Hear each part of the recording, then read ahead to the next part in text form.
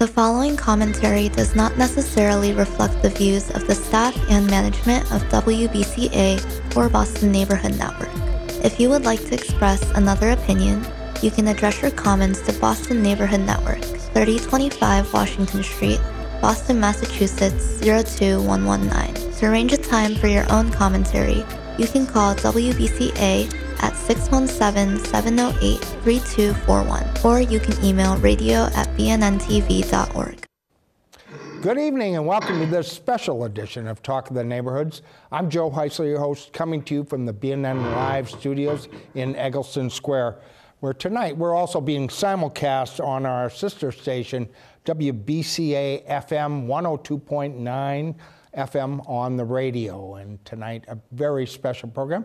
As always, we're providing live coverage of the results from today's preliminary election here in the city of Boston. It's not citywide. It's 4 districts have competitive races and some very spirited competition as well. We're talking about, of course, an open seat in Dorchester and parts of the South End. That's District 3, where Frank Baker has given up his seat. And also in Hyde Park, Roslindale, Mattapan, District 5, Councilor Arroyo is facing some tough opposition. And in District 6, Councilor Lara is facing some tough opposition as well. Also, District 7 is on the ballot today. We'll have all those results for you, as well as some commentary, some analysis from some very special guests when we come back with more of this special edition of Talk of the Neighborhoods.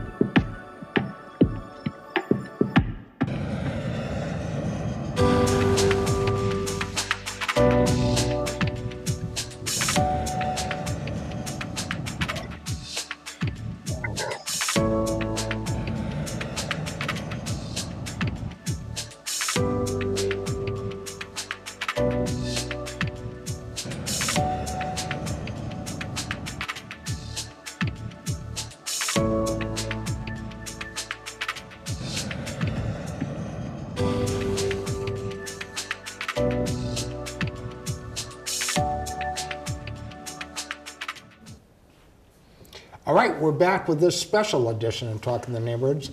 Tonight, in 4 segments, some special guests joining us to talk about the results from today's preliminary election here in the city of Boston. We're covering races in districts 3, 5, 6, and 7. That's a good chunk of the city of Boston, and some very interesting races as well. I'm very pleased to have joining me in this segment some very special guests from the 1st Suffolk Senate District, recently elected to that post and already climbing the legislative ladder from East Boston. Senator Lydia Edwards joins us. Nice to have you here. Thank you very Lydia, much. Thanks so much for joining us. And of course, from South Boston, longtime at-large Boston City Councilor Michael Flaherty joins us. Thank you, nice Joe. to have you here. Thank you for having me, Joe. Well, let's start out. We're waiting for some firm results that we're tracking here through the city of Boston. But what did you see out there today? I know you're both traveling around the district, around the city. What did you see out there? Lydia, let's start with you, if you don't mind. I didn't see a lot, actually. I think no long lines. Yeah. No, not lines. I think I even put out a reminder post, and please just go vote, get out there. So I'll say that first and foremost. I didn't see a lot, but I'm sure the candidates were working very, very hard. Well, I know at around 6 p.m., there was less than 12% of the registered voters had turned out and voted. Maybe it picked up in the last hour or two, but I didn't see it. Did you, Michael? No, I didn't. Obviously, put the disclaimer in now that this is the only time that Joe will actually let you use a phone while you're there, because Lydia and I are getting election results from our supporters, and What are you folks across the hearing? city. What are you hearing? Well, obviously there was a district race in District 3, Right. District 5, District 6, and District 7. Right. So it wasn't citywide. So, but that said, it was still really low turnout across the board. But I'm going to go out there and call John Fitzgerald is going to win the District 3 seat, and it's a toss-up for second place. The son of former state representative Kevin Fitzgerald. That's correct. A long time. And an interesting laugh, I'm getting here that I guess 8 of the 9 precincts in Ward 19, which is all of Jamaica Plain, which would be a stalwart for Councilor Lara. It appears Ben Weber has won every single one of those precincts.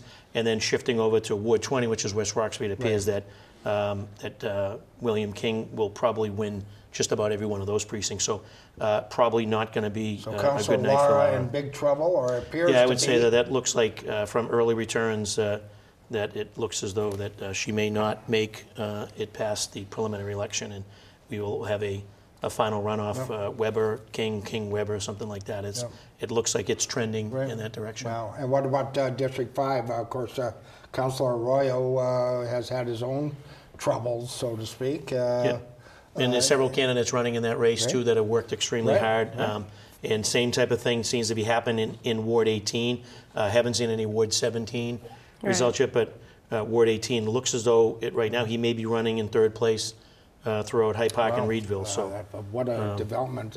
Surprised, Lydia? Is that... I mean, look, I left the council earlier last year. Right. And from the State House view and from an outside view, there has definitely been some interesting developments, if you will, watching how some of the councils have interacted. And I can't say that I'm surprised, honestly. I think people are questioning what's the point of the council at this point. Were the incumbents, and any incumbent probably could have been repudiated at this point. Right. Any incumbent who had a challenger. Good thing you got out of there. Well, I mean, it's more of a question of, and we'll see honestly if this is a clean sweep because the at-larges are up in the fall. Right. But honestly, I think that they're across a lot of voters, precincts, and just everyday people in Boston are really questioning a lot about the city council's effectiveness. Is it about them, or is it about some larger changes going on in the city? Some people suggesting that the city is really going through some seismic changes. Of course, they one of which was the councilor from District 1 became the senator from the third Suffolk. Third Suffolk. I'm sorry. Yeah, I mean, I wouldn't call that a seismic change, but I think some people would like to make this a repudiation of progressivism. Some people would like to make this a bigger thing. If there is a pushback, it's enough is enough on the ethical stuff. I think people are tired of watching politicians, whether it's Trump, whether those get away with just being brazen in how they act. They don't find it professional. They don't find it effective. Some people are embarrassed by it, and they're tired of it. And so I think people are pushing back on that. They just, at the very minimum, act right. You don't have to agree with me all the time, but act right. Well, it might be seismic. Michael Flaherty, after 20 years in the Boston City Council, deciding to hang it up. Was that Lydia part of the reason? Lydia had enough before I had enough, right? So my wick was just a little bit longer than my tolerance, but she nails it. And funny, as the longest-serving member, when colleagues would come to say, just to introduce themselves, but also to learn a little bit about city government and city hall and sort of the mechanisms of how to get started as a city council, I often would reference my former colleague, City Councilor Lydia Edwards, along with City Councilor Andrea Campbell and City Councilor Michelle Wu, as come in, build relationships, build bridges, work hard, representing your districts. I mean, Lydia represents East Boston, Charlestown, the North End on the council, and got right out there and built relationships and worked hard, and also was collegial and worked with colleagues. We didn't always agree all the time, but we found a way to sort of find that common ground. At the end of the day, that's what the people want. People don't elect council is to have all kinds of infighting, to have chaos, to have the body called a circus, a clown show, a Saturday Night Live skit. That's not why I joined. I joined to make a difference. I joined to help people and to work along with colleagues.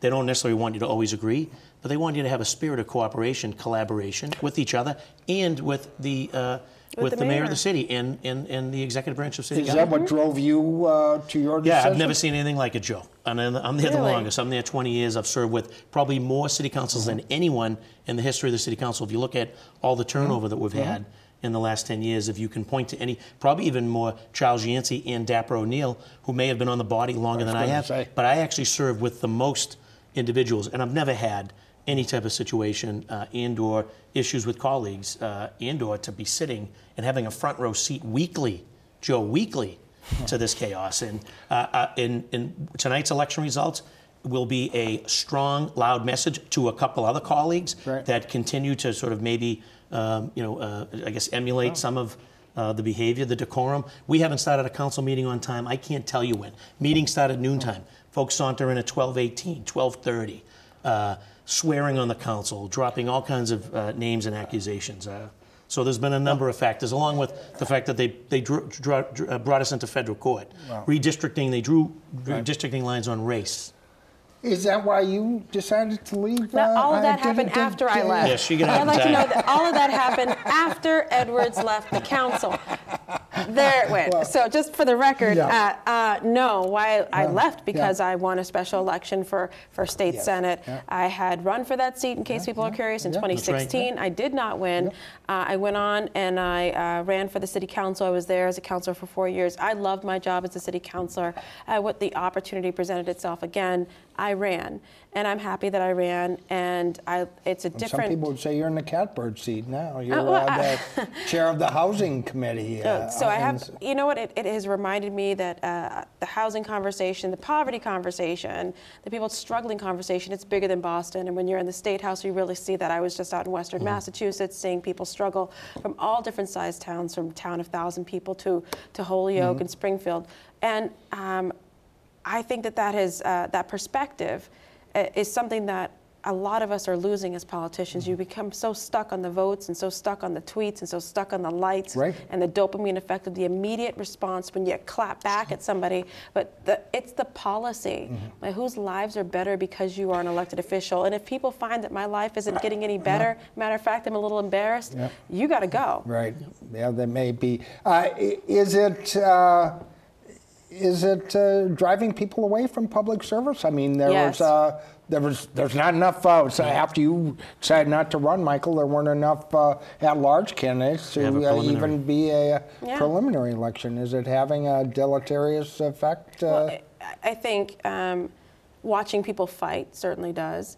I think watching how they fight, because it's nasty, it's below the belt stuff. Let me go back into your past and look at the mistakes that you made. Let me make fun of your religion. Let me do whatever. Let me call you all racist. Let me call you all, communist. Let me call. We've heard all the words. We've heard all the words. But the name calling in general, and thinking I'm going to do this full time. I'm going to leave a job that I love.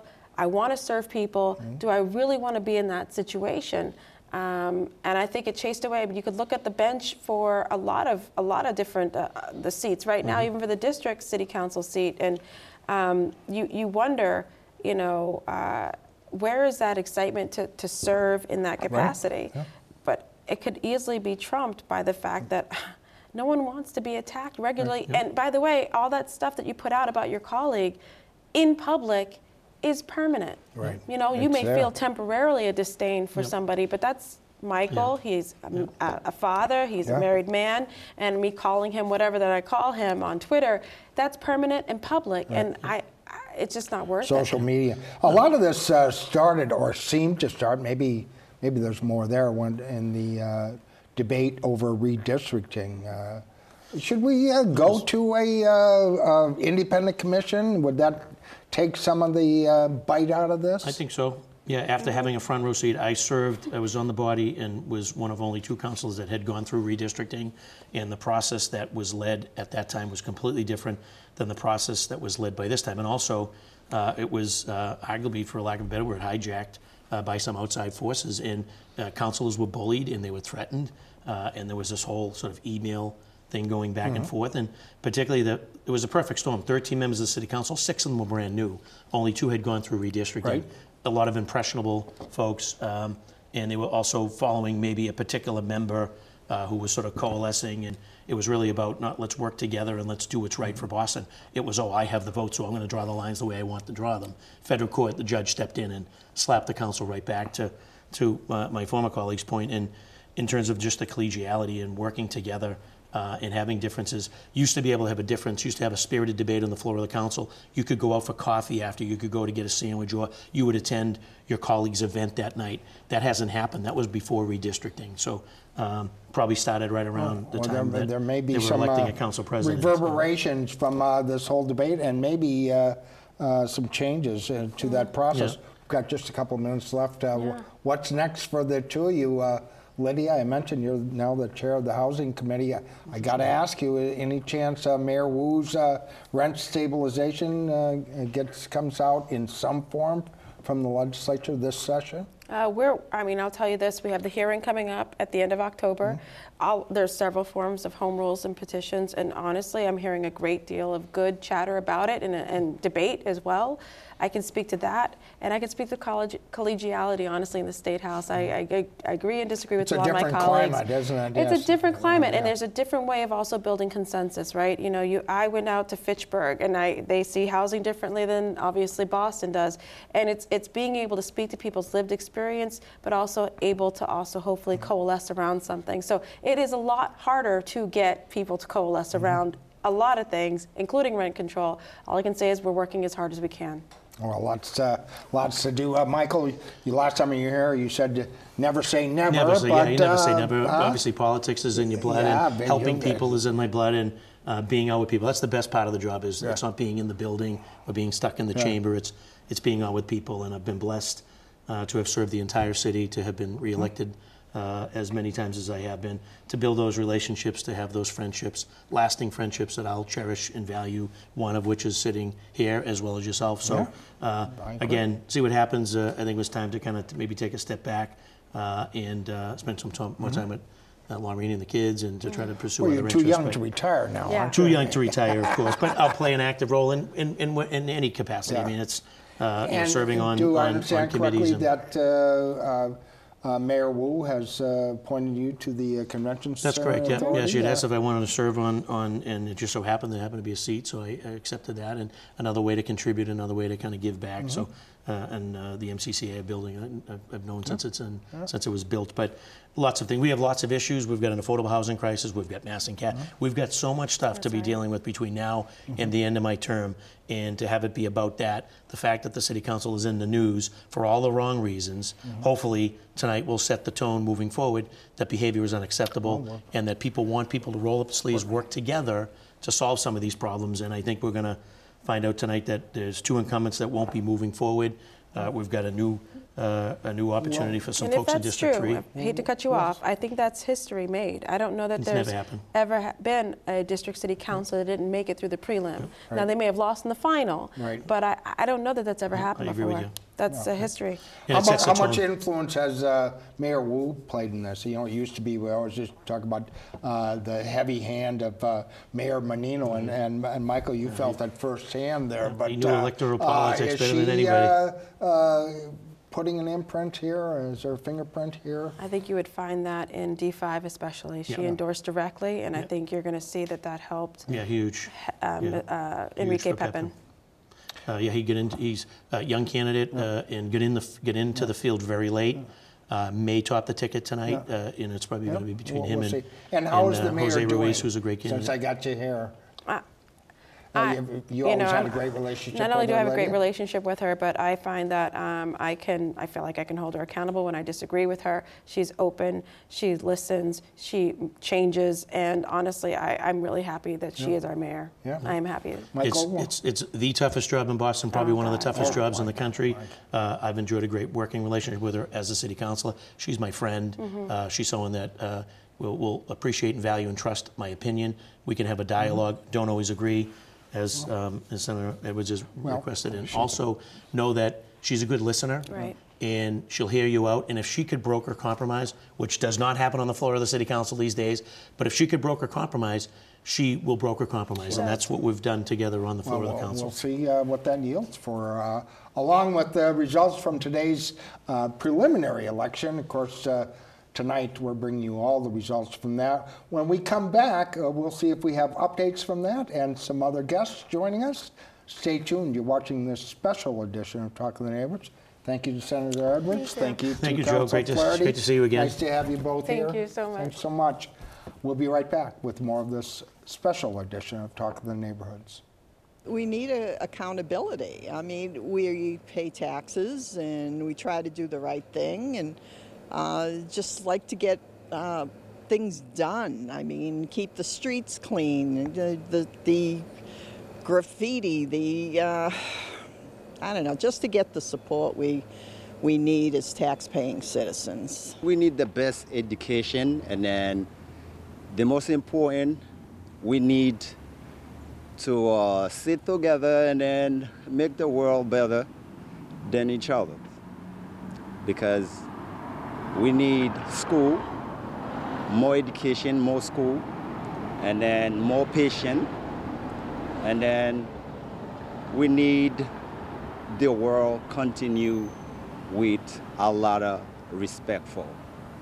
Boston is a city on the move, and so I voted because this is there's so much going on right now that's really good, but there are also a lot of problems and room for improvement. I really care about affordable housing, more bike infrastructure and safer streets. I care about public accountability and democracy, and so I voted because our voice matters, and I think that matters in these primary elections where the percentage of the turnout is quite low.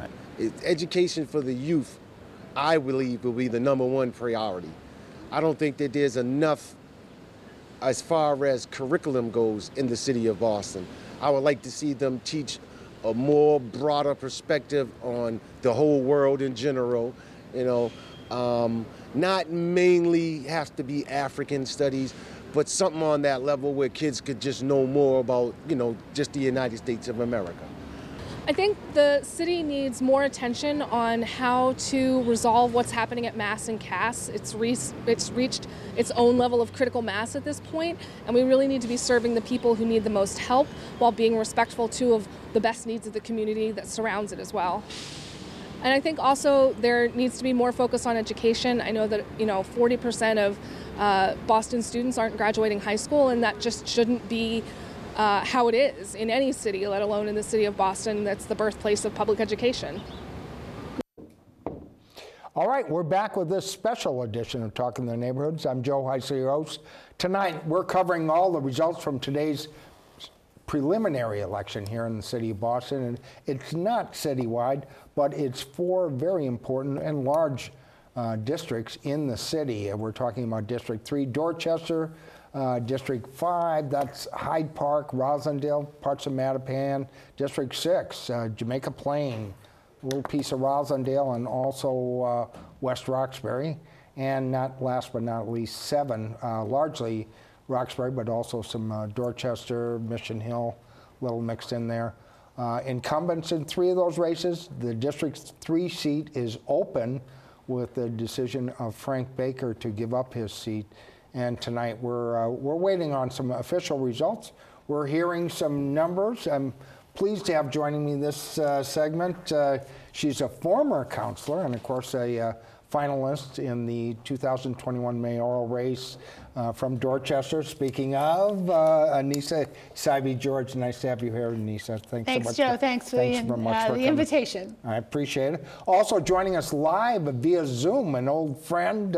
He's the former president, CEO of the Urban League of Eastern Mass. Darnell Williams is joining us live via Zoom. Darnell, can you hear us?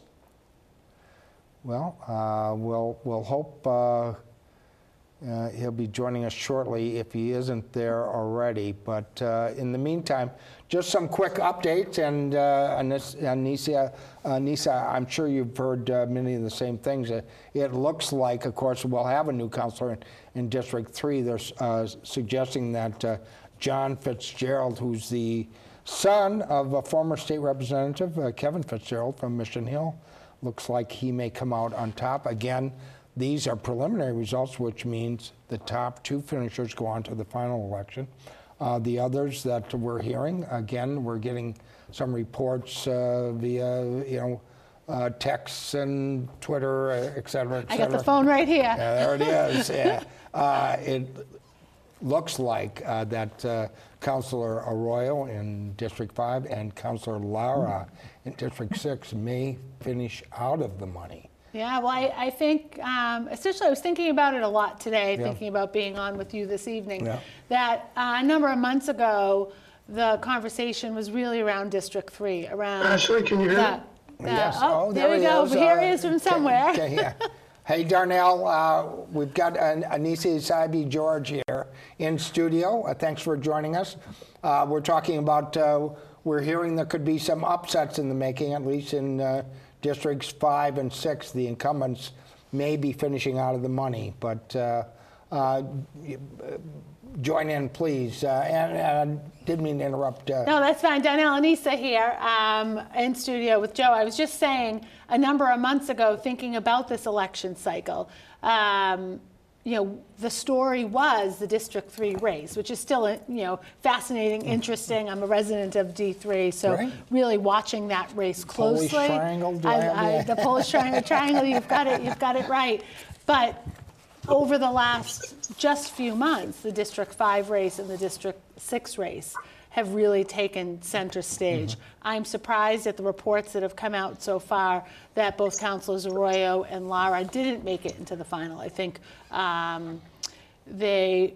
my thought was that the both of them would make it into the final and then have an incredibly competitive and probably likely tumultuous final going into November, but that's not the case. So those districts, it looks like we'll have a new councilor-elect come November. Well, and some new choices.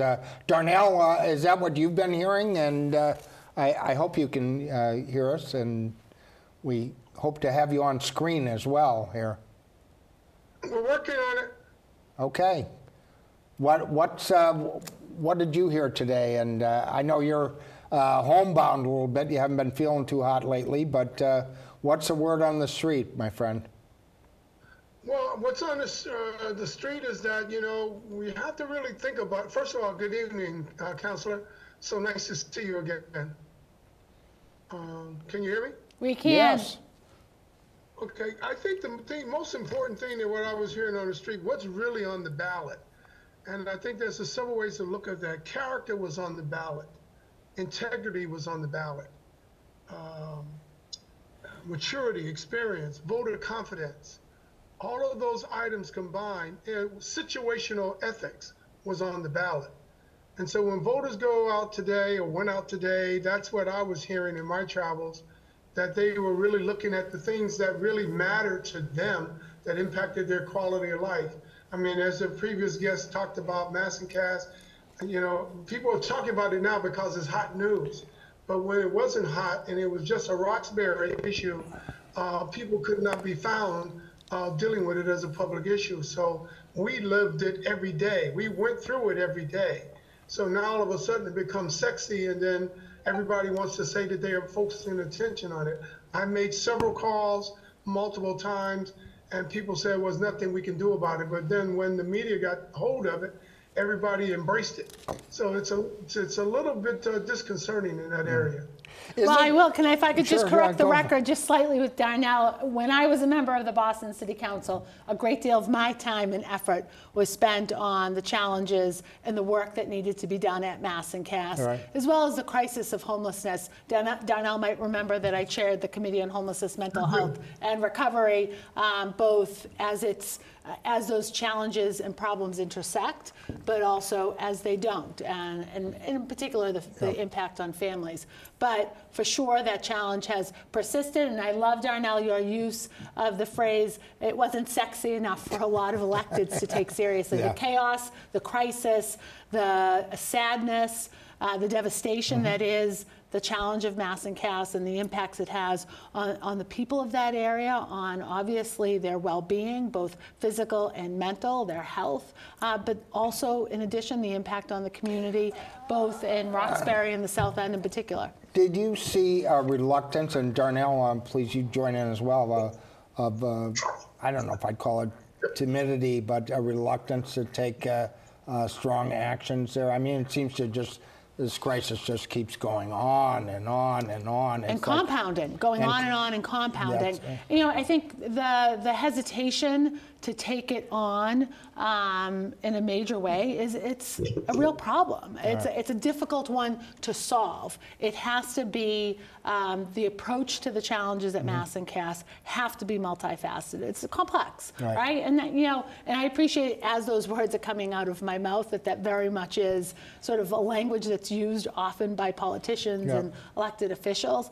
It is, it needs to be a multi-pronged Has the mayor dropped the ball on this, or is it a problem that's so complex and difficult that it'd be unfair to ask anybody to solve? It is very much the mayor's challenge to solve, and it has been for a long time, certainly in partnership with the Boston City Council, certainly in partnership with colleagues in state government, certainly in partnership with colleagues at the federal level and in neighboring communities. There has to be a regional approach to this challenge, but that effort, especially around the challenges at Mass and Cass, has to be led by the mayor and that administration. Darnell, if you can hear me, how's in your opinion, how's the mayor been handling that crisis?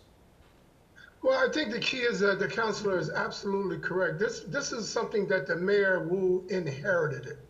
It was transferred over because during the Menino administration to the Walsh administration, Quincy was really blocking us in terms of children trying to get across the bridge. There have been several ideals that have been floated. So this is not just a one-person challenge. I think it's an opportunity for everyone, the health professionals. It's not a criminality issue. It is, as the councilor said, she was really on top of this before it became sexy. I think the key is that it is such a complicated issue. People know that they can get services in Boston. A lot of the people that are down on Mass and Cass don't reside. They're not Boston residents, but they come here because they know they can get services and they'll be treated. We just need to find a very sensitive, compassionate, and healthcare-driven mental health, drug dependency. All of those issues are intertwined into one, and we are seeing the visibility. It's very easy when it's out of sight, out of mind. People can just go about their lives and don't worry about it. But when it's front and center, and you have to deal with it, and you have to deal with it from a public policy standpoint of view, we have to apply resources, whether they're state and city and federal resources to a problem, then that becomes the real challenge. And I think that Mayor Wu and everybody is trying to do their part. It's just very difficult to how to clean it up, sweep it up, clean it up, without being insensitive to the needs of the individuals that you're talking about. Maybe sweep it up. Yeah, maybe I mean, the sweep, he retracted that word because there's a lot of power around that word sweep and a lot of contention and conflict around that word. With all of that, Darnell, that you just said, agree 100%. I will add, there is certainly, absolutely 100% a criminal element as it relates to Mass and Cass that has to also be dealt with, especially as we think about the drug trade, especially as we think about the consistent impacts on women, the frequency of sexual assault, of rape, of harassment. It is, again, a widespread issue that needs to be front and center. To bring it back to this evening's conversation about the election, the City Council certainly the new City Council certainly in partnership with the mayor, with the state, with the federal government, need to make sure that Mass and Cass is a priority, that they are looking at it in a very serious manner, not just offering it lip service, not just responding to sort of the sexy media focus that has become Mass and Cass. Action, action, action. But some would say they've been so busy duking it out that the issues kind of got away from them. Has the council, and you served there, Anissa, has it lost its compass, so to speak, become too contentious? I mean, the charges of racism, bigotry, bullying. It just, it seemed nonstop. I think that the council as a body, again, there have been opportunities for real work to happen on the city council, but as a body, they've been distracted by both serious infractions and frivolous distractions. Right. And that has pulled them from the very important work of serving the people of Boston, and the people that need them the most, whether they're community members, because they are community members of ours that are at Mass and Cass, whether they're neighborhood residents of the South End or Roxbury who are so directly impacted by what's happening at Mass and Cass, and business owners in our community. But beyond that, we've got a school system, we've got a transportation system, we've got a public safety, some serious public safety concerns. When we think about our city today, that so much of this noise has become a true distraction from the need for a real focus on that work. Right, and for our viewers, we're starting to get some results in, and we'll be bringing those to you. As you can see, we've got some numbers now from District 3. Darnell, while I've got you, and we've got a few minutes left here, why... and some very sharp comments and biting comments up at that, including charges of racism. Why is race still such an issue in this city when now we have a mayor of color? We had a majority of the councilors were prior to the special election, candidates of color. Why does it continue to be such a contentious issue? Well, Joe, without being, first of all, I love the city of Boston. I love Roxbury, and I love all 21 neighborhoods.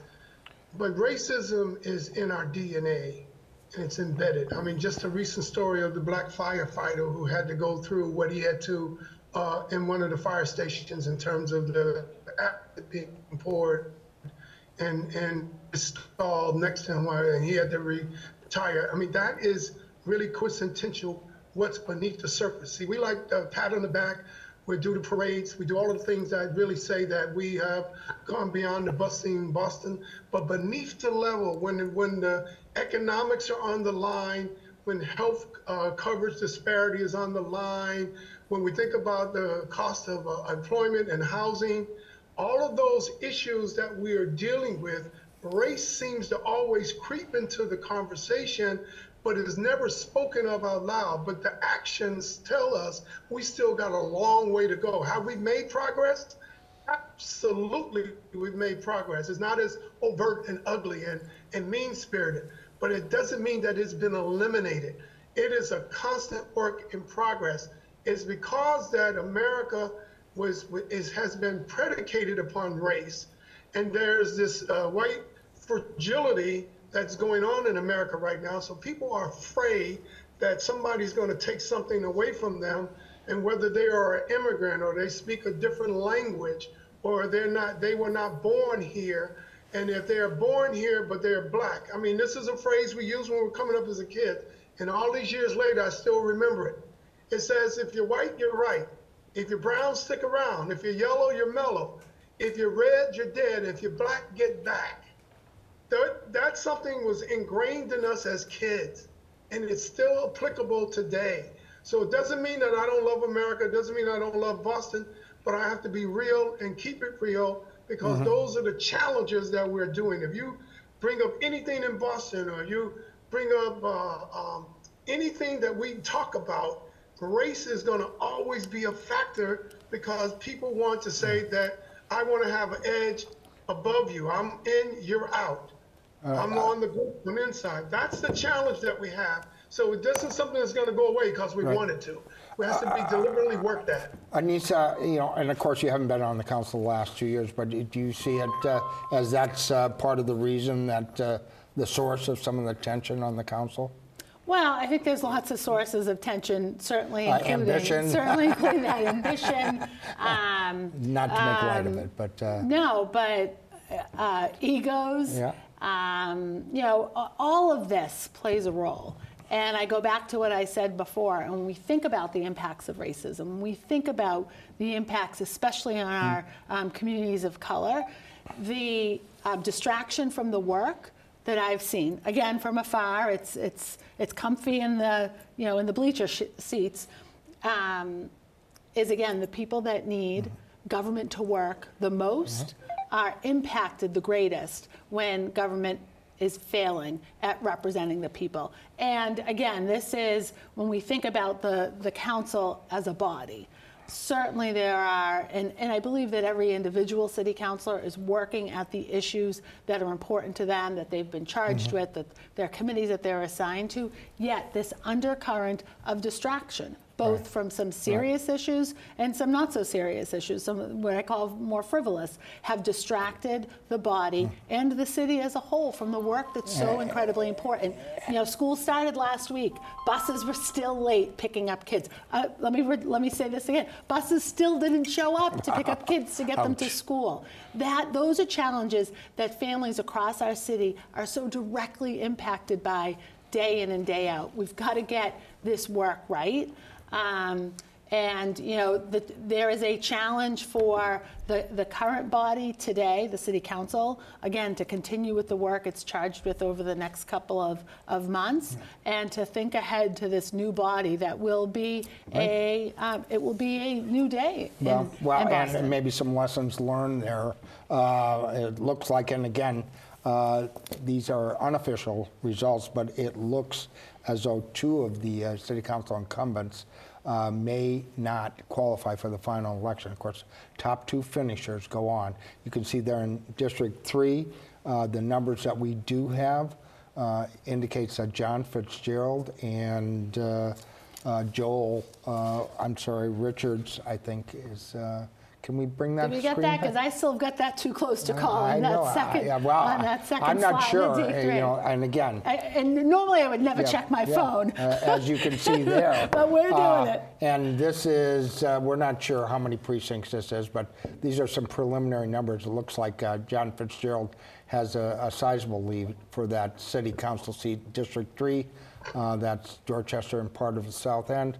Battle between Joel Richards, a pastor, and a Boston Public School teacher, like one of my guests, and Ann Walsh, who's a former aide in Boston City Council. Looks like that they're in the mix to see which one of them will go on.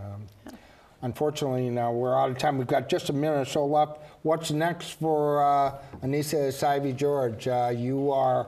Well, what's next is I'm going to go home. I know where you go with this question. I'm going to go home and watch the rest of the results come in and get back to work tomorrow morning for Big Sister of Greater Boston. I've got to do my plug. Anyone at home who's tuning in, please consider becoming a Big Sister. It's so easy, bigsister.org. Sign up, volunteer, make a difference in a young woman's life, become a mentor. Yeah, is it what you hoped it would? I remember you coming in shortly after you took the position. And have you ruled out public service again in the future? I certainly have not. I think you had Michael on, Councilor Flaherty earlier. You never say never. I am grateful to be able to be in this role, continuing in service to others. It's really important for me. I was actually talking with some of my team this morning during a meeting, and I say, I want to be useful. I want to be able to make an impact. And I'm so grateful at Big Sister that I have that opportunity to make an impact. I think the next discussion we're all going to have, not tonight, but in the coming weeks and months, especially post the November election, but right after the November election, will be the City Council presidency and how that really also plays such a big impact we'll see what in happens. The political field. Yeah, Ed Flynn, his term is up. And Darnell, I know you gave up your post there at Urban League, but you'll continue to work on issues affecting the communities of color, jobs, etc. You still there? We might have lost Darnell, so I'm sorry to say. I do know that he's doing great work for the MBTA these days. Nisa, thanks so much for coming in and joining. Thank you, Nice to Jim. have you here. You Appreciate look it. great. Appreciate it. And when we come back with more of this special edition of Talking the Neighborhoods, well, we'll look a little deeper into the races for the Districts 5 and 6 races with local candidate and another young man who's making his mark in politics. All that and more. Stay tuned. We'll be right back.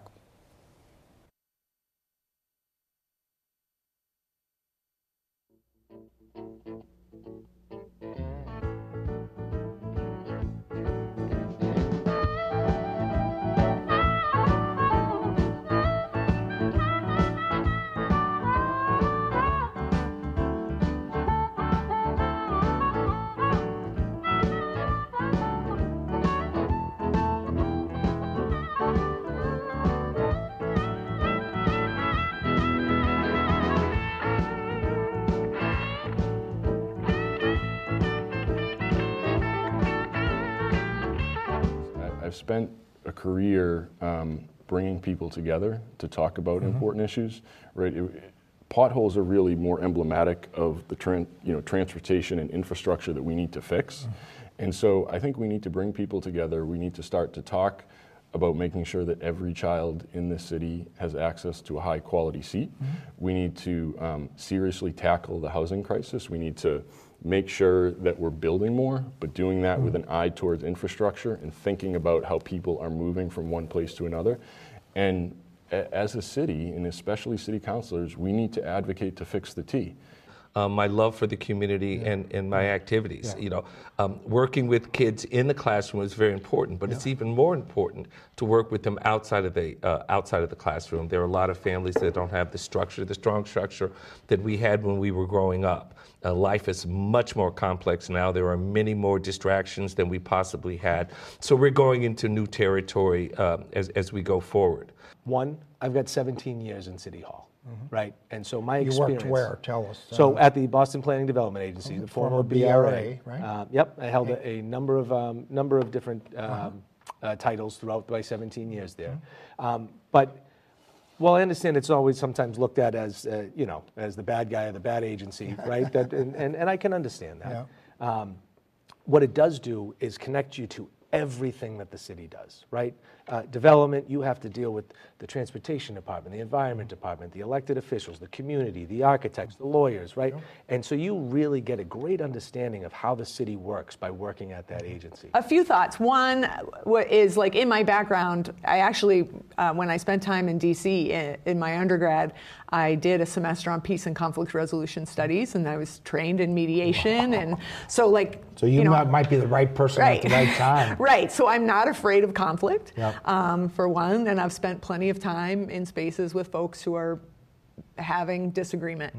So that is not something that makes me want to run the other way at all. I feel pretty calm in those situations. I get in doing what I've been doing, which is pounding the pavement, knocking on doors, calling and talking to residents. I'm doing that myself, and I've spoken to quite a few thousand folks in the district myself, and I think that's how I win. A lot of people in the district appreciate talking to the candidate.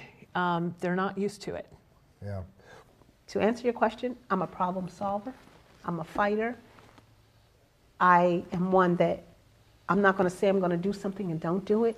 Everyone is equal. Their voices need to be heard. And when you're in city council from these people, there may be the people that are here and they know how to get to where they need to be. But what about the people that don't know? Let's show them, let's teach them, let's educate and give resources. And I'm very resourceful. I'm out there hitting the turf 7 days a week, talking to people, meeting people where they're at, letting them ask me the hard questions, going on Mass and Cass, talking to people there. I went to the jail over near Mass and Cass 3 weeks ago to help people register to vote. Right? I always want to be that person doing the work, like I said earlier. So I feel like I'm winning it because I'm out there and I'm meeting people. And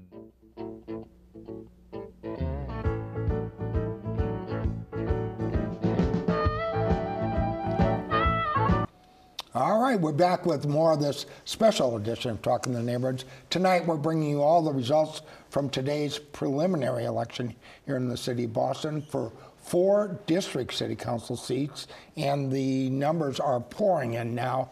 And indeed, it looks like 2 of the incumbents, Councilor Ricardo Arroyo in District 5 and Councilor Kendra Lara in District 6, will not make the final ballot. That's in November. Only the top 2 precincts. And you can see here now we've got some headlines coming in. This is from the Dorchester Reporter. Again, Dumkus, their managing editor, is tweeting that incumbent Ricardo Arroyo has conceded the District 5 race. Who exactly will go on to the final? Well, it looks like Enrique Pepin will be one of them. He was endorsed by Mayor Wu, and it looks like former Boston police officer Jose Ruiz will be the other candidate that will be in the final election. And again, the top 2 finishers in each of these district races goes on to the final in November. I'm pleased to have joining me in this hour a couple of guys that can give us some insight into what might have been going on out in District 5, that's Hyde Park, Roslindale, Mattapan, and also District 6, West Roxbury, and Jamaica Plain on my right. He just got off the campaign trail not so long ago, running for the vacant 10th Suffolk House seat. That included a good part of the district, although I understand you live in actually District 5, so those lines changed somewhat. And I'm pleased to have joining me an up-and-coming political activist in the city of Boston.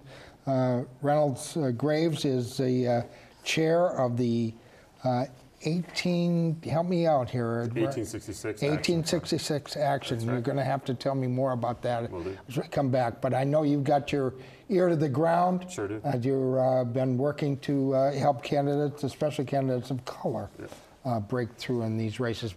But let's start with the numbers here. And Rob, I'm going to go to you first because you were most recently there. Is that a surprise to you? Could you see that coming? Of course, Councilor Arroyo had some, I don't know if I call it troubles, foibles might be the better term for it. Just kind of kept seeing some negative headlines over the last year. And did you think it would add up to this, though? It was always possible. Yeah. You know, I think the margin is a little surprising in terms of the distance between 1 and 2, and then 2 and 3. Right. I would say that it's a little surprising in the sense that it's a little bit of a quiet summer. Not a ton of yard signs up in general, and I say that for all candidates. Some canvassing, around, but not the kind of activity you'd expect from a really contentious 4-way preliminary. So I think to see the margins between the top 3 is a little surprising. Well, and again, the numbers we have, I think we have some numbers. If not, there's District 6. And again, no concession yet, but it looks fairly clear that Ben Weber, who's a labor attorney from Jamaica Plain, is topping the ticket, at least at this point. And William King, IT specialist, looks like he's second. And here is what we also have for District 7, where Councilor Tanya Anderson, who's had her own ethics issues of recent, but she is clearly topping the ticket. And perennial candidate Althea Garrison, a former state rep, looks like she is in second. You can see the turnout there was incredibly low. We don't know if that represents all the precincts. Coming back to you, Reynolds, I want to talk first about that District 5 race. All the candidates in that race were candidates of color. 3 Latinos, 1 Haitian American. Jean-Claude Sanan. Jean-Claude Sanan. How much of a factor do you think it is in that, or was it really strictly about Arroyo's foibles or troubles? Well, I will say that I think a diverse electorate is the greatest electorate we can possibly have. For democracy to be really true, you got to have diverging ideas, and those ideas come out of people's different life experiences, which go down to your culture and what you represent and what your family structure is, right? But I will say that, I think no one, let's pull the headlines back for a second from Councilor Arroyo and Councilor Lara for a second if we can. No one really debated whether or not they did the work of being a city councilor. And even I think you see that in the supporters of Arroyo and the supporters of Lara. They spoke to their constituents, they did the work, they championed the issues that put them into office. And the mayor obviously even endorsed Arroyo previously. He's been known as doing the work, reparations, you name it, right? So I think, that clearly sends a message, though they are not going to be on this final ballot. I think that their legacies, in a way, will hang over this election in the sense of it's up to those who are going to fill those shoes to continue to do the work. And I think voters are going to want to hear, okay, how are they going to do the work? Like, yes, the person who had not great headlines, but I think in the INL chamber on the 5th floor was doing the work. That's what's going to be. There were also, I think it's fair to say, considered some of the strongest progressive voices on the council.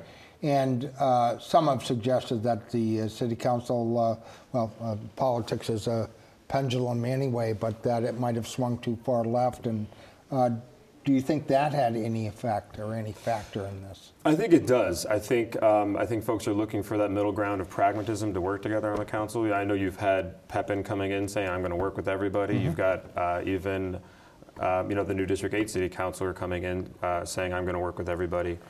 Because there is this divisiveness that's on the council now that has, I think, created these two blocks. You've got kind of the more moderate or conservative block and then the progressive block. I think there's just so much vehement between the two sects that it's going to take some fresh blood to probably iron it out. I think there will still be progressive factions and moderate factions, but I think how they fight and how they work together needs to be fundamentally different. Well, and Rob, of course, Councilor Arroyo was here just this past week, and he admitted that at least some people thought he was vulnerable, but he appeared confident that he was going to be able to kind of tough this out. How could it be so badly estimated, the mood of the voters? Well, I can't speak for the councilor's mindset, but what I will say is, piggybacking off a little bit of what Reynolds said, if you look at who the top finishers in each district are, you're still looking at progressive candidates, self-identified progressive candidates in Enrique Pepin and Ben Weber. So I don't know that this represents necessarily a swing to a more moderate, conservative, however you want to define it, in that electorate. I think each district, basically, I think almost all of the voters that went for Councilor Arroyo and Councilor Lara last time shifted this time to Enrique Pepin and Ben Weber respectively. And I think if that's what it looks like to me. And I would say going into the final in November, both of the top finishers in each respective district would be, I think, solid favorites as a result. And I'm sure you're hopeful, everybody is, that the results, and again, these are unofficial at this point, although we just got a tweet that Councilor Arroyo has conceded, and the numbers do not look good for Councilor Lara to make the final ballot, but and there you can see them right there. Again, Ben Weber, a labor attorney from Jamaica Plain, William King, IT specialist from West Roxbury. Looks like they split the vote. We got some numbers earlier showing Weber sweeping in the Jamaica Plain precincts and King sweeping in the West Roxbury precincts, and that seems to tell the tale. There's the Boston Globe headline, if you'll see in the morning, and I'm sure it's on their website right now, Arroyo and Lara both lose preliminary election battles. Seems almost certain at this point. Are you, why is there continue to be such tension? And there were some charges, and we talked about it earlier with some of our earlier guests about racism, bigotry, bullying. What's the source of that? And do you think that will be tempered by these results, Reynolds? Your thoughts on that, Abby? Look, I mean, it's unfortunate when folks weaponize the relations that I think society has with race or with others or whatever, multi-ethnic makeup groups and all that. It's unfortunate, especially when it's inserted into our politics. It's unfortunate, but it is, unfortunately, it's a reality that race does play a factor in politics. I think in Boston, with the long storied history of the tough race relations and the way that relates to politics or the access to politics for certain communities, I think it creates that tension already there. That the local elected leaders are seeking to represent the communities in the best way that they can, which often is seeking more resources, greater political support, fighting kind of to get what they want for their constituents and for their districts out of the higher body that be, whether that be the mayor or governor or what have you. So I think there's already kind of that. And budgets are pieces of a pie. So when folks start seeing that certain districts are advocating for greater parks or better transportation and more money this way and more money that way, other districts that have been fundamentally, or parts of any city or state that have fundamentally been funded strategically for years, start to get nervous. And then I think that's kind of where the clash happens. And talk a little bit about your action fund there, the 1866. Why 1866? Sure. Until Councilor Edwards gave up her seat, a majority of the councilors were councilors of color. Sure, and of course, Mayor Wu is as well. Is that an indication that we've kind of turned the page on the need for more candidates of color, more people of color to serve in public office? What's been your experience? Are you finding people that want to run, or has this somewhat turned them off, some of this histrionics that's taken place? A lot of good questions there. I'll try to answer all of them. I think one of the first, I want to focus on what has brought us here today and all the voters that came out today and were fortunate enough to vote. I don't live in one of the districts that voted today, unfortunately, so I did not vote, but everybody that participated in democracy today understands the importance of down-ballot candidates and down-ballot issues that impact our day-to-day life, the street we walk on, the schools our kids go to, the police that protect us, what have you. Those are influenced by down-ballot politicians that serve in local office. Often, candidates of color, or specifically what we're focused on, are black candidates, start down-ballot. Our Attorney General was a down-ballot office holder. Yeah. Our Congresswoman was a down-ballot office holder. Former city councilors. The list goes on and on and on. We named this 1866 Action Fund because that was the first year Massachusetts voters sent black legislators to the State House. They were also the first in the country. I think a lot of people kind of forget that. So we took the name to remind us that black people have been in democracy. We belong in the political arena. And sure, to encourage the next generation to get up and run for them, just like President Obama said in his last speech. If you get frustrated about it, grab a clipboard, get some signatures, and run for office yourself, right? And so we're hoping to be able to encourage folks to do that. What we are finding since we've launched is successful? Are you finding those people? Look, I think they're out there, and it's really more so about making politics something that is understood and that is sought after, and then also helping folks understand that this is a business, that there's a way in which all of this works, and as one of my political mentors and family members always says, there's no politics without money. And I think a lot of times black candidates struggle to raise the money because we're used to giving money to our church or to our community center. We are often not used to giving money to a politician because of the relationships with government, right? So this is a mechanism that will be utilized to do paid media and other activities on behalf of candidates. We're not donating directly to candidates, but we are looking to be active across the Commonwealth. So far, we've received donations from across the Commonwealth. We'll be weighing into the general election this year, but we got a great team, and we're going to keep growing. We're going to do some polling one day, and we're going to do, a whole bunch of rallies, and you'll see us. Love to see it. Well, the more the merrier. The more choices, the better. We've got just a minute or two left. Rob, you dipped your toe in the water there as a young man, and your opponent, Bill McGregor, around the same age as you, as I recall. Both young men with ambitions. Has the kind of histrionics that took place in the council, you think, discouraged some people from getting involved? And what would you say to them?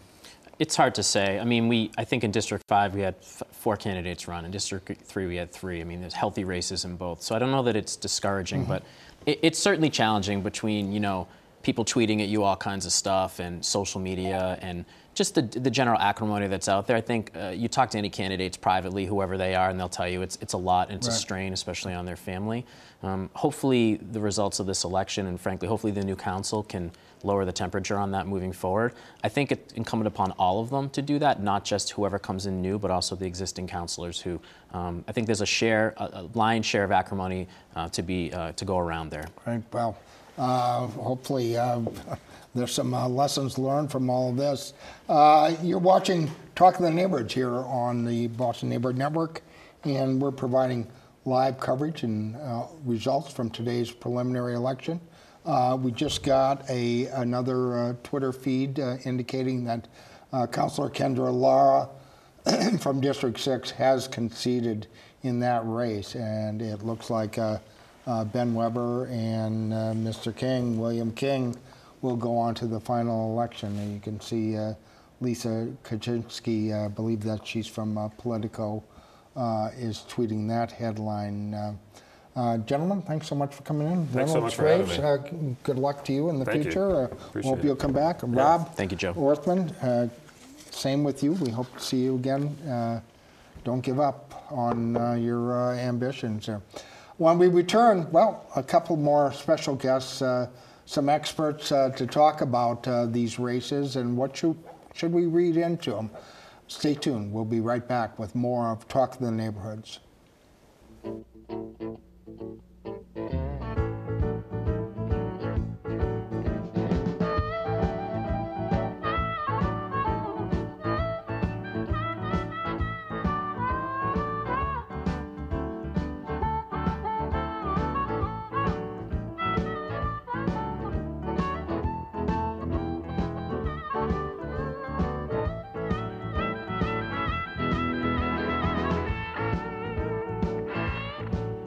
I'm the only one who's lived in Mattapan High Park, Woodville, and Rosendale.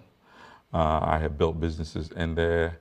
I have created a family in there, although no longer little kids anymore. I am also part owner of a radio program, which is Radio Concord. I've done televisions and radio, informing and educating the community. I have been a civic organizer for the longest, turning a lot of the people within that district into citizenry, getting them to really participate into politics, helping elect quite a few people within the past 30 years. And I definitely have a gut wrench when they are telling me you are all the same. I wanted to prove them that somebody can be different, and I'm that one. For me, it's the love of public service. I think about the job not because of the title that it may bring or because of the responsibilities, but more because of my passion for serving. It's what I've been doing since the age of about 17 when I started interning for former city councilor Tito Jackson, doing constituent services in Roxbury. And ever since then, I love being part of game planning, of puzzling, of figuring out what is broken in our city system and help fix it. I believe my body of work, I believe my resume, the other ones don't compare to. I've been successful doing a lot of things. You're talking to a trendsetter. You're talking to someone who hasn't been afraid, and I've done things. For instance, as I told you, I grew up with the most famous Afro-Latina in the city of Boston. My mom is one of the founders of Villa Victoria, and I got to see how hard she worked to bring affordable housing to the Latino community. Right. I grew up and I became their president of their board. I took them out of near bankruptcy, and I brought them into financial prosperity, and I was the youngest president ever at that time at the age of 24. Wow. I became the youngest executive director in Youth and Family Services at the age of 24. And that wasn't by luck. It was by all the people that I was surrounded by. From the standpoint of what I was taught was that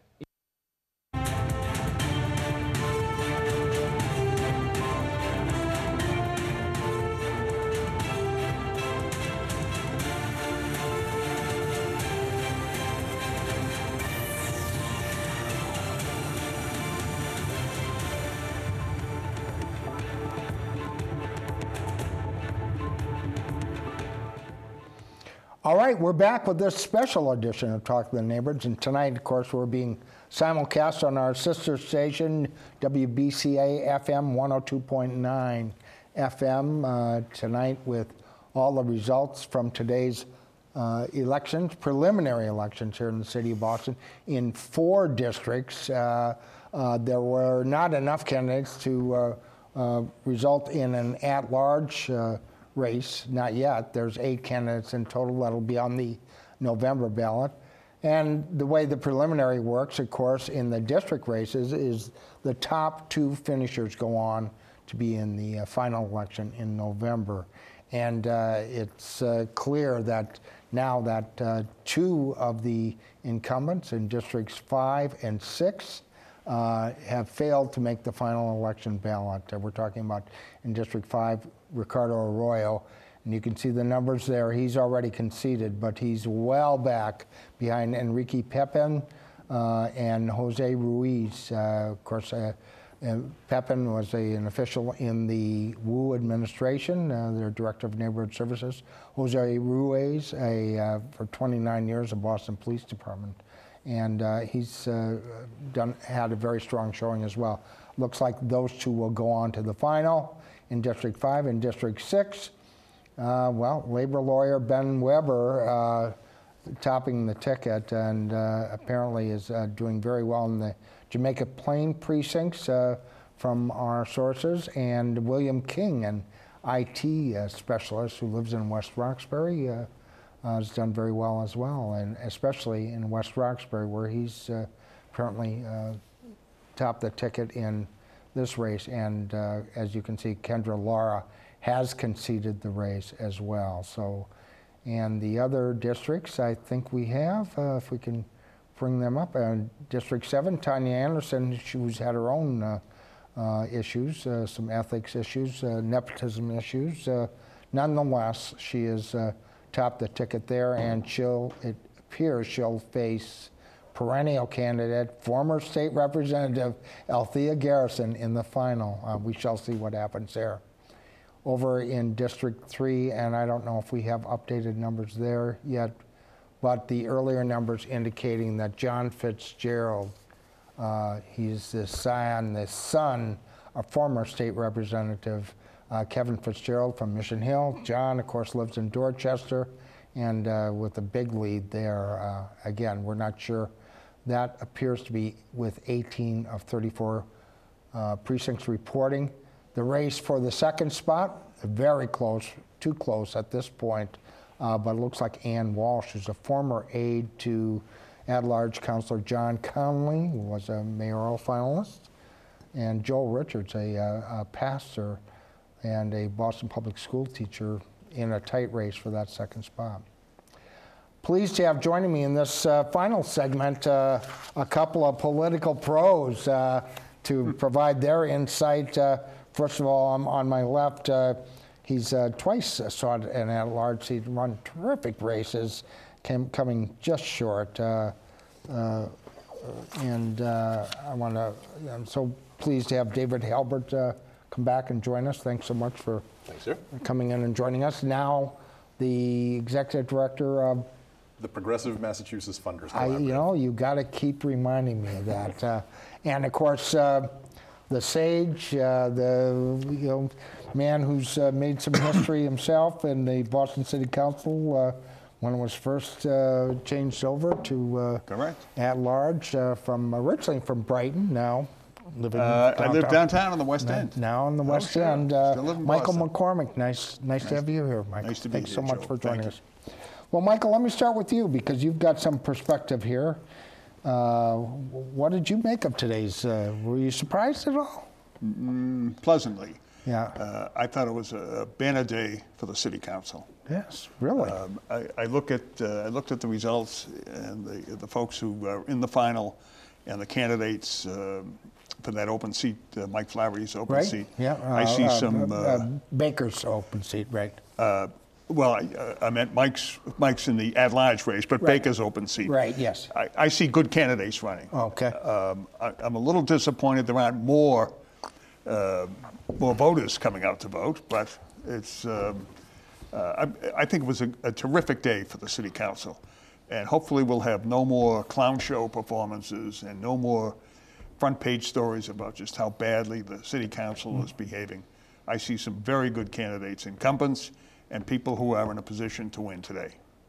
And David, of course, one of those people that thought there might be some changes, but lots of times stuff happens, to say the least, and it just flies under the microscope, so to speak.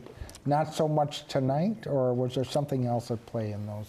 No, I mean, I think what you saw tonight was really the culmination of a number of things, a number of factors. It wasn't any one incident, although it's easy to try to pin the results on any one activity, any one story. But you've seen it over the last couple of years. As Councilor McCormick was saying, there's been a lot of tension and animosity that's existed on the council. It's been something of a dysfunctional council, unfortunately. But I think it's also the fact that you've seen really, and you've had other guests that have talked about this, kind of the two major factions, if you look at it on the council, right? One that seems to be a bit more moderate centrist, one that's a bit more progressive. But I think if you break that down a little bit further, what you've seen is that the moderate and centrist coalition has really held together quite a bit more. I'm a sports guy. We're about to start the Celtics season. Hopefully, get it banner 18 and start in a couple months. Right. And you really see it. Yeah, exactly, right? But you see, it seems like that group, that quartet of councilors Flynn and Flaherty and Baker and Murphy has really hung together. They've played more team ball. And on the other side, they've been playing ISO ball. And I think you're seeing some of the result of that. You have a lot of folks who are individually connecting, individually moving, but they're not moving as a unit. And so that smaller group, even though numerically you would think it's actually not going to be doing things,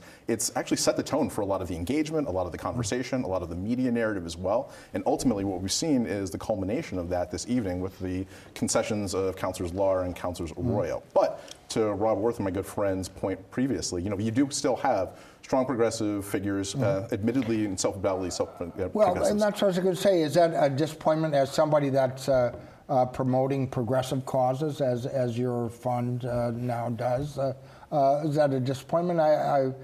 Councilor Arroyo and Councilor Lar are considered some of the strongest progressive voices on the council. Is that a loss for progressivism, so to speak? To some extent. I go back to Mario Cuomo's old quote, you campaign in poetry and you govern in prose. And the poetry has been a little bit erratic over the last few weeks in particular with this election. But on the prose of actual governance, of actual policy making, yes. I think on the progressive side, one of the laments for many, and one of the reasons that you saw many of the established progressive groups in the city line up at the end behind Councilors Lar and Arroyo, was because of the fact that they're known quantities. You know what you're going to get on policy matters and issues of policy making throughout the city. Now, the other pieces come and form a lot of sound and fury around it. But I think the question now for the progressive community is really going to be looking at, particularly Enrique Pepin and Ben Weber. If they are successful, are they going to be the same kind of committed progressive standard bearers? And hopefully, if they are, and the temperature gets turned down a little bit on some of the rhetoric on the council and some of the animosity and acrimony that's been there, you'll see a little bit more. And also, we have to think about how are the results on this race going to play into, as Councilor McCormick was saying, what's going to happen in November relative to the at-large race, and then the big race in 2025 when Mayor Wu is up for re-election for her first time. Well, she endorsed, at least in the District 5 race. Michael, you go back to the days when Tom Menino was a district city councilor, but as he became mayor, he became the 800-pound gorilla in just about every conversation involving politics, at least city politics. How much of an impact do you think Mayor Wu has had, or has she kind of played a softer role? Well, she endorsed several candidates, some who did well, some who didn't. I just want to pick up on what Dave was saying. The role of the city council is to act as a check and balance on the mayor. The fact they work together is very important. The fact that we have a progressive versus moderate conservative council is irrelevant. What's important is the council work with the mayor. I'll point to we have a city that's struggling badly, mightily, with commercial office space. And the commercial office tax, what's generated, a lot of revenue, or 90%. Previously, 90% of the city's revenue comes from the commercial tax base. And once they start seeking abatements, we're not going to have money, excess money, for firemen and for police. We're going to go back to the days of Kevin White, when fire stations and police stations were closing. So it's not so much who's a progressive and who's a moderate. It's more how can we work together to make Boston a better place. Right. When the rubber hits the road, that's right. Who's really the happy days are over. Yeah. And I think Mayor Wu certainly knows it. Yeah. And I hope the city councilors realize it and work together as a group and work with her as well to make this city work. Well, and Dave, you, of course, a student of politics and history and whatever else. Are hard times ahead as Councilor McCormick is projecting here? Well, I think you're seeing a lot of different forces at work. So at the council's point, yes, we're seeing a decrease in some of the commercial tax rates, particularly as we're looking at vacant storefronts. And we're not just thinking and talking about this, and we shouldn't be at least, about just the big companies, right? The ones that have the names on the building.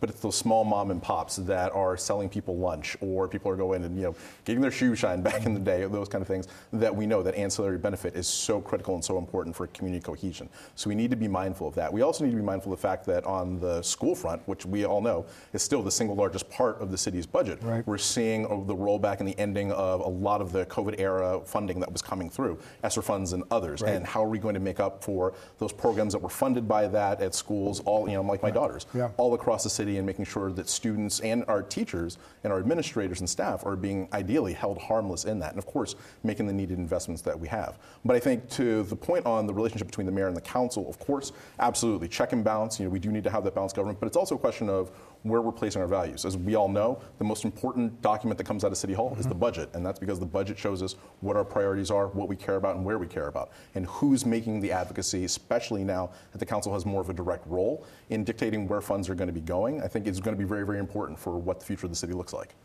Well, and again, we're just to interrupt briefly, we're getting some more reports.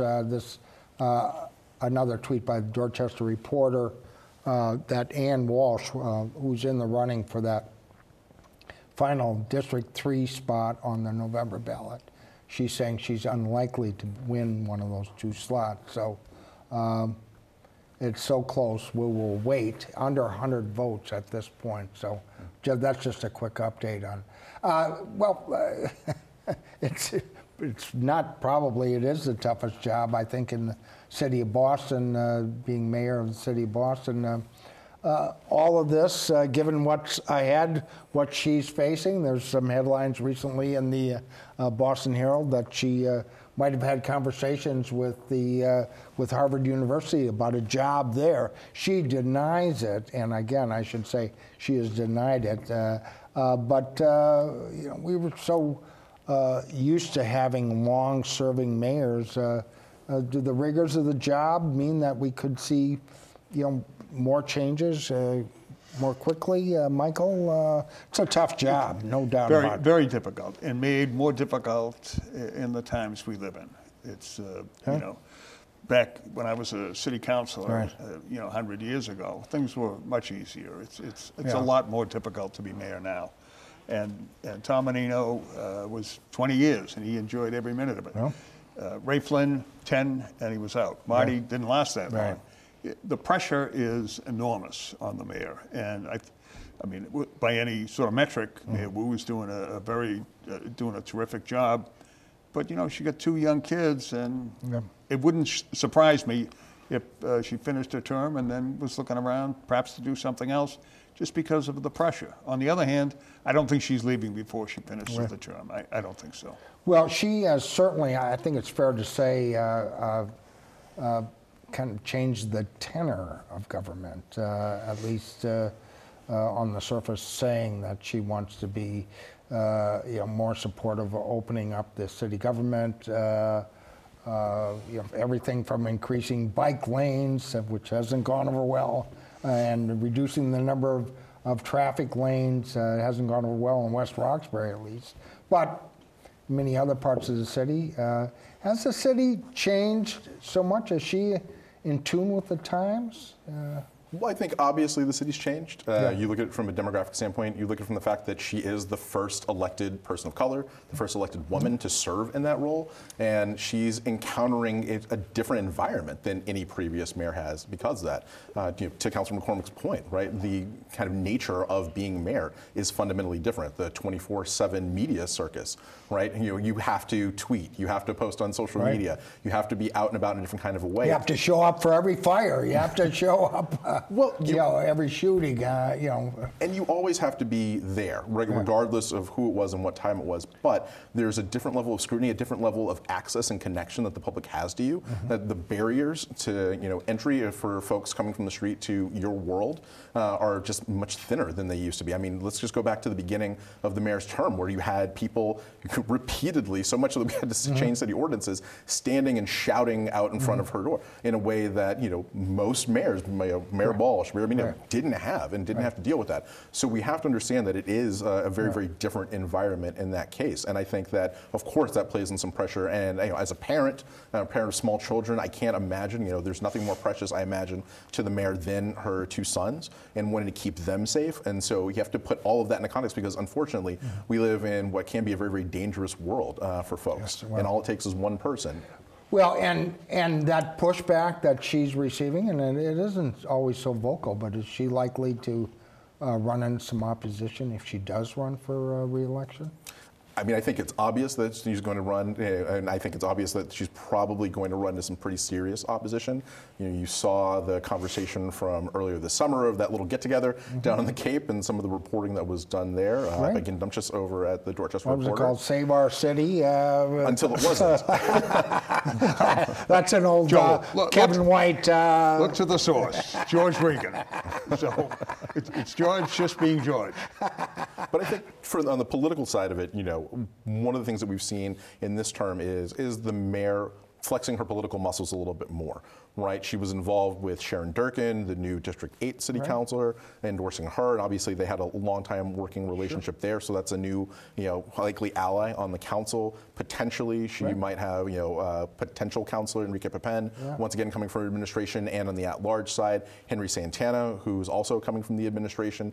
Not to say that there'll be rubber stamps by any means, but having a very natural connection. I remember when I was a young staffer, young underpaid staffer on the city council, like so many, that I think fully a third to half of the councilors when I was there in 2008 and 2009 had either worked directly for or had a very close direct connection with Tom Menino. That relationship, those conversations really changes what happens.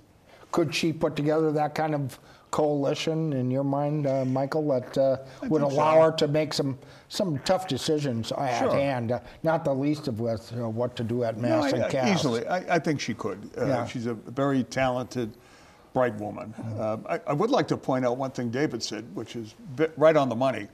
The social media has changed the whole landscape. Yes, certainly it's has. a different world. For us as well. For us, the media, it's a whole different, different dynamic.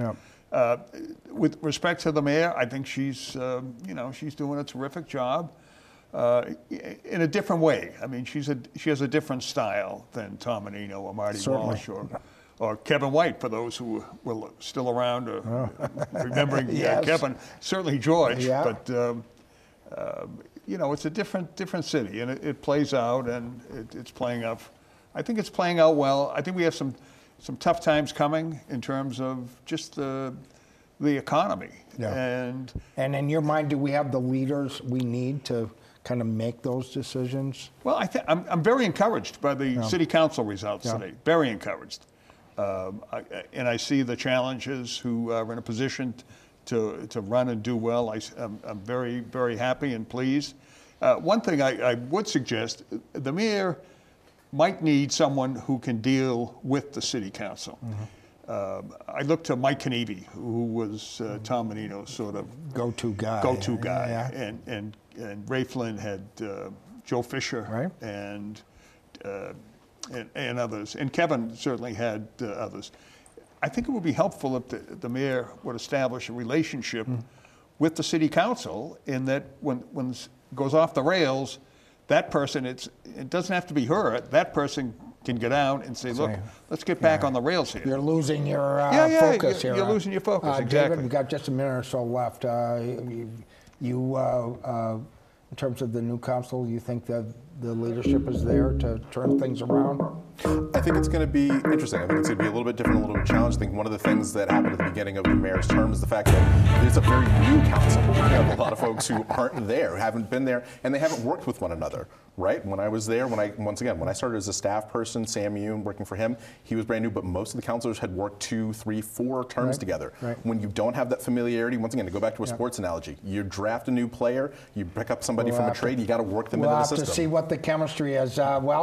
We shall see. It looks for certain there'll be some, at least 2, actually 3 new councilors on the Boston City Council come the new year, as the results from today's election indicating that councilors Ricardo Arroyo and Kendra Lara have lost. They will not be on the November ballot. And of course, in District 3, a new councilor will be elected there. Unfortunately, we're out of time for tonight. I want to thank my guests in this segment, David Halbert and Michael McCormick. As always, nice to see you both here. I'm Joe Heisler. I want to thank the entire staff and crew here at BNN, and thank you, our audience, for watching. Have a pleasant evening. Good night.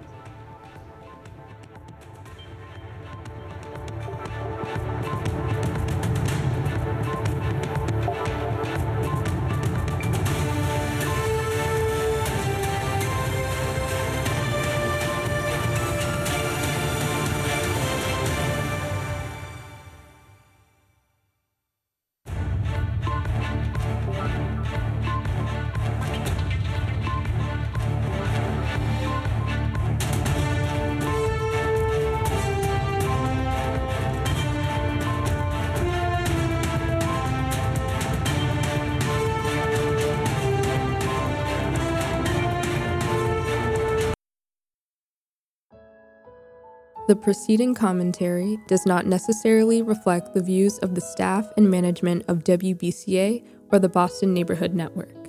If you would like to express another opinion, you can address your comments to the Boston Neighborhood Network at 3025 Washington Street, Boston, Mass. 02119. Attention WBCA LP 102.9 FM. If you would like to arrange a time for your own commentary, you can call WBCA at 617-708-3241 or email us at radio@bnntv.org.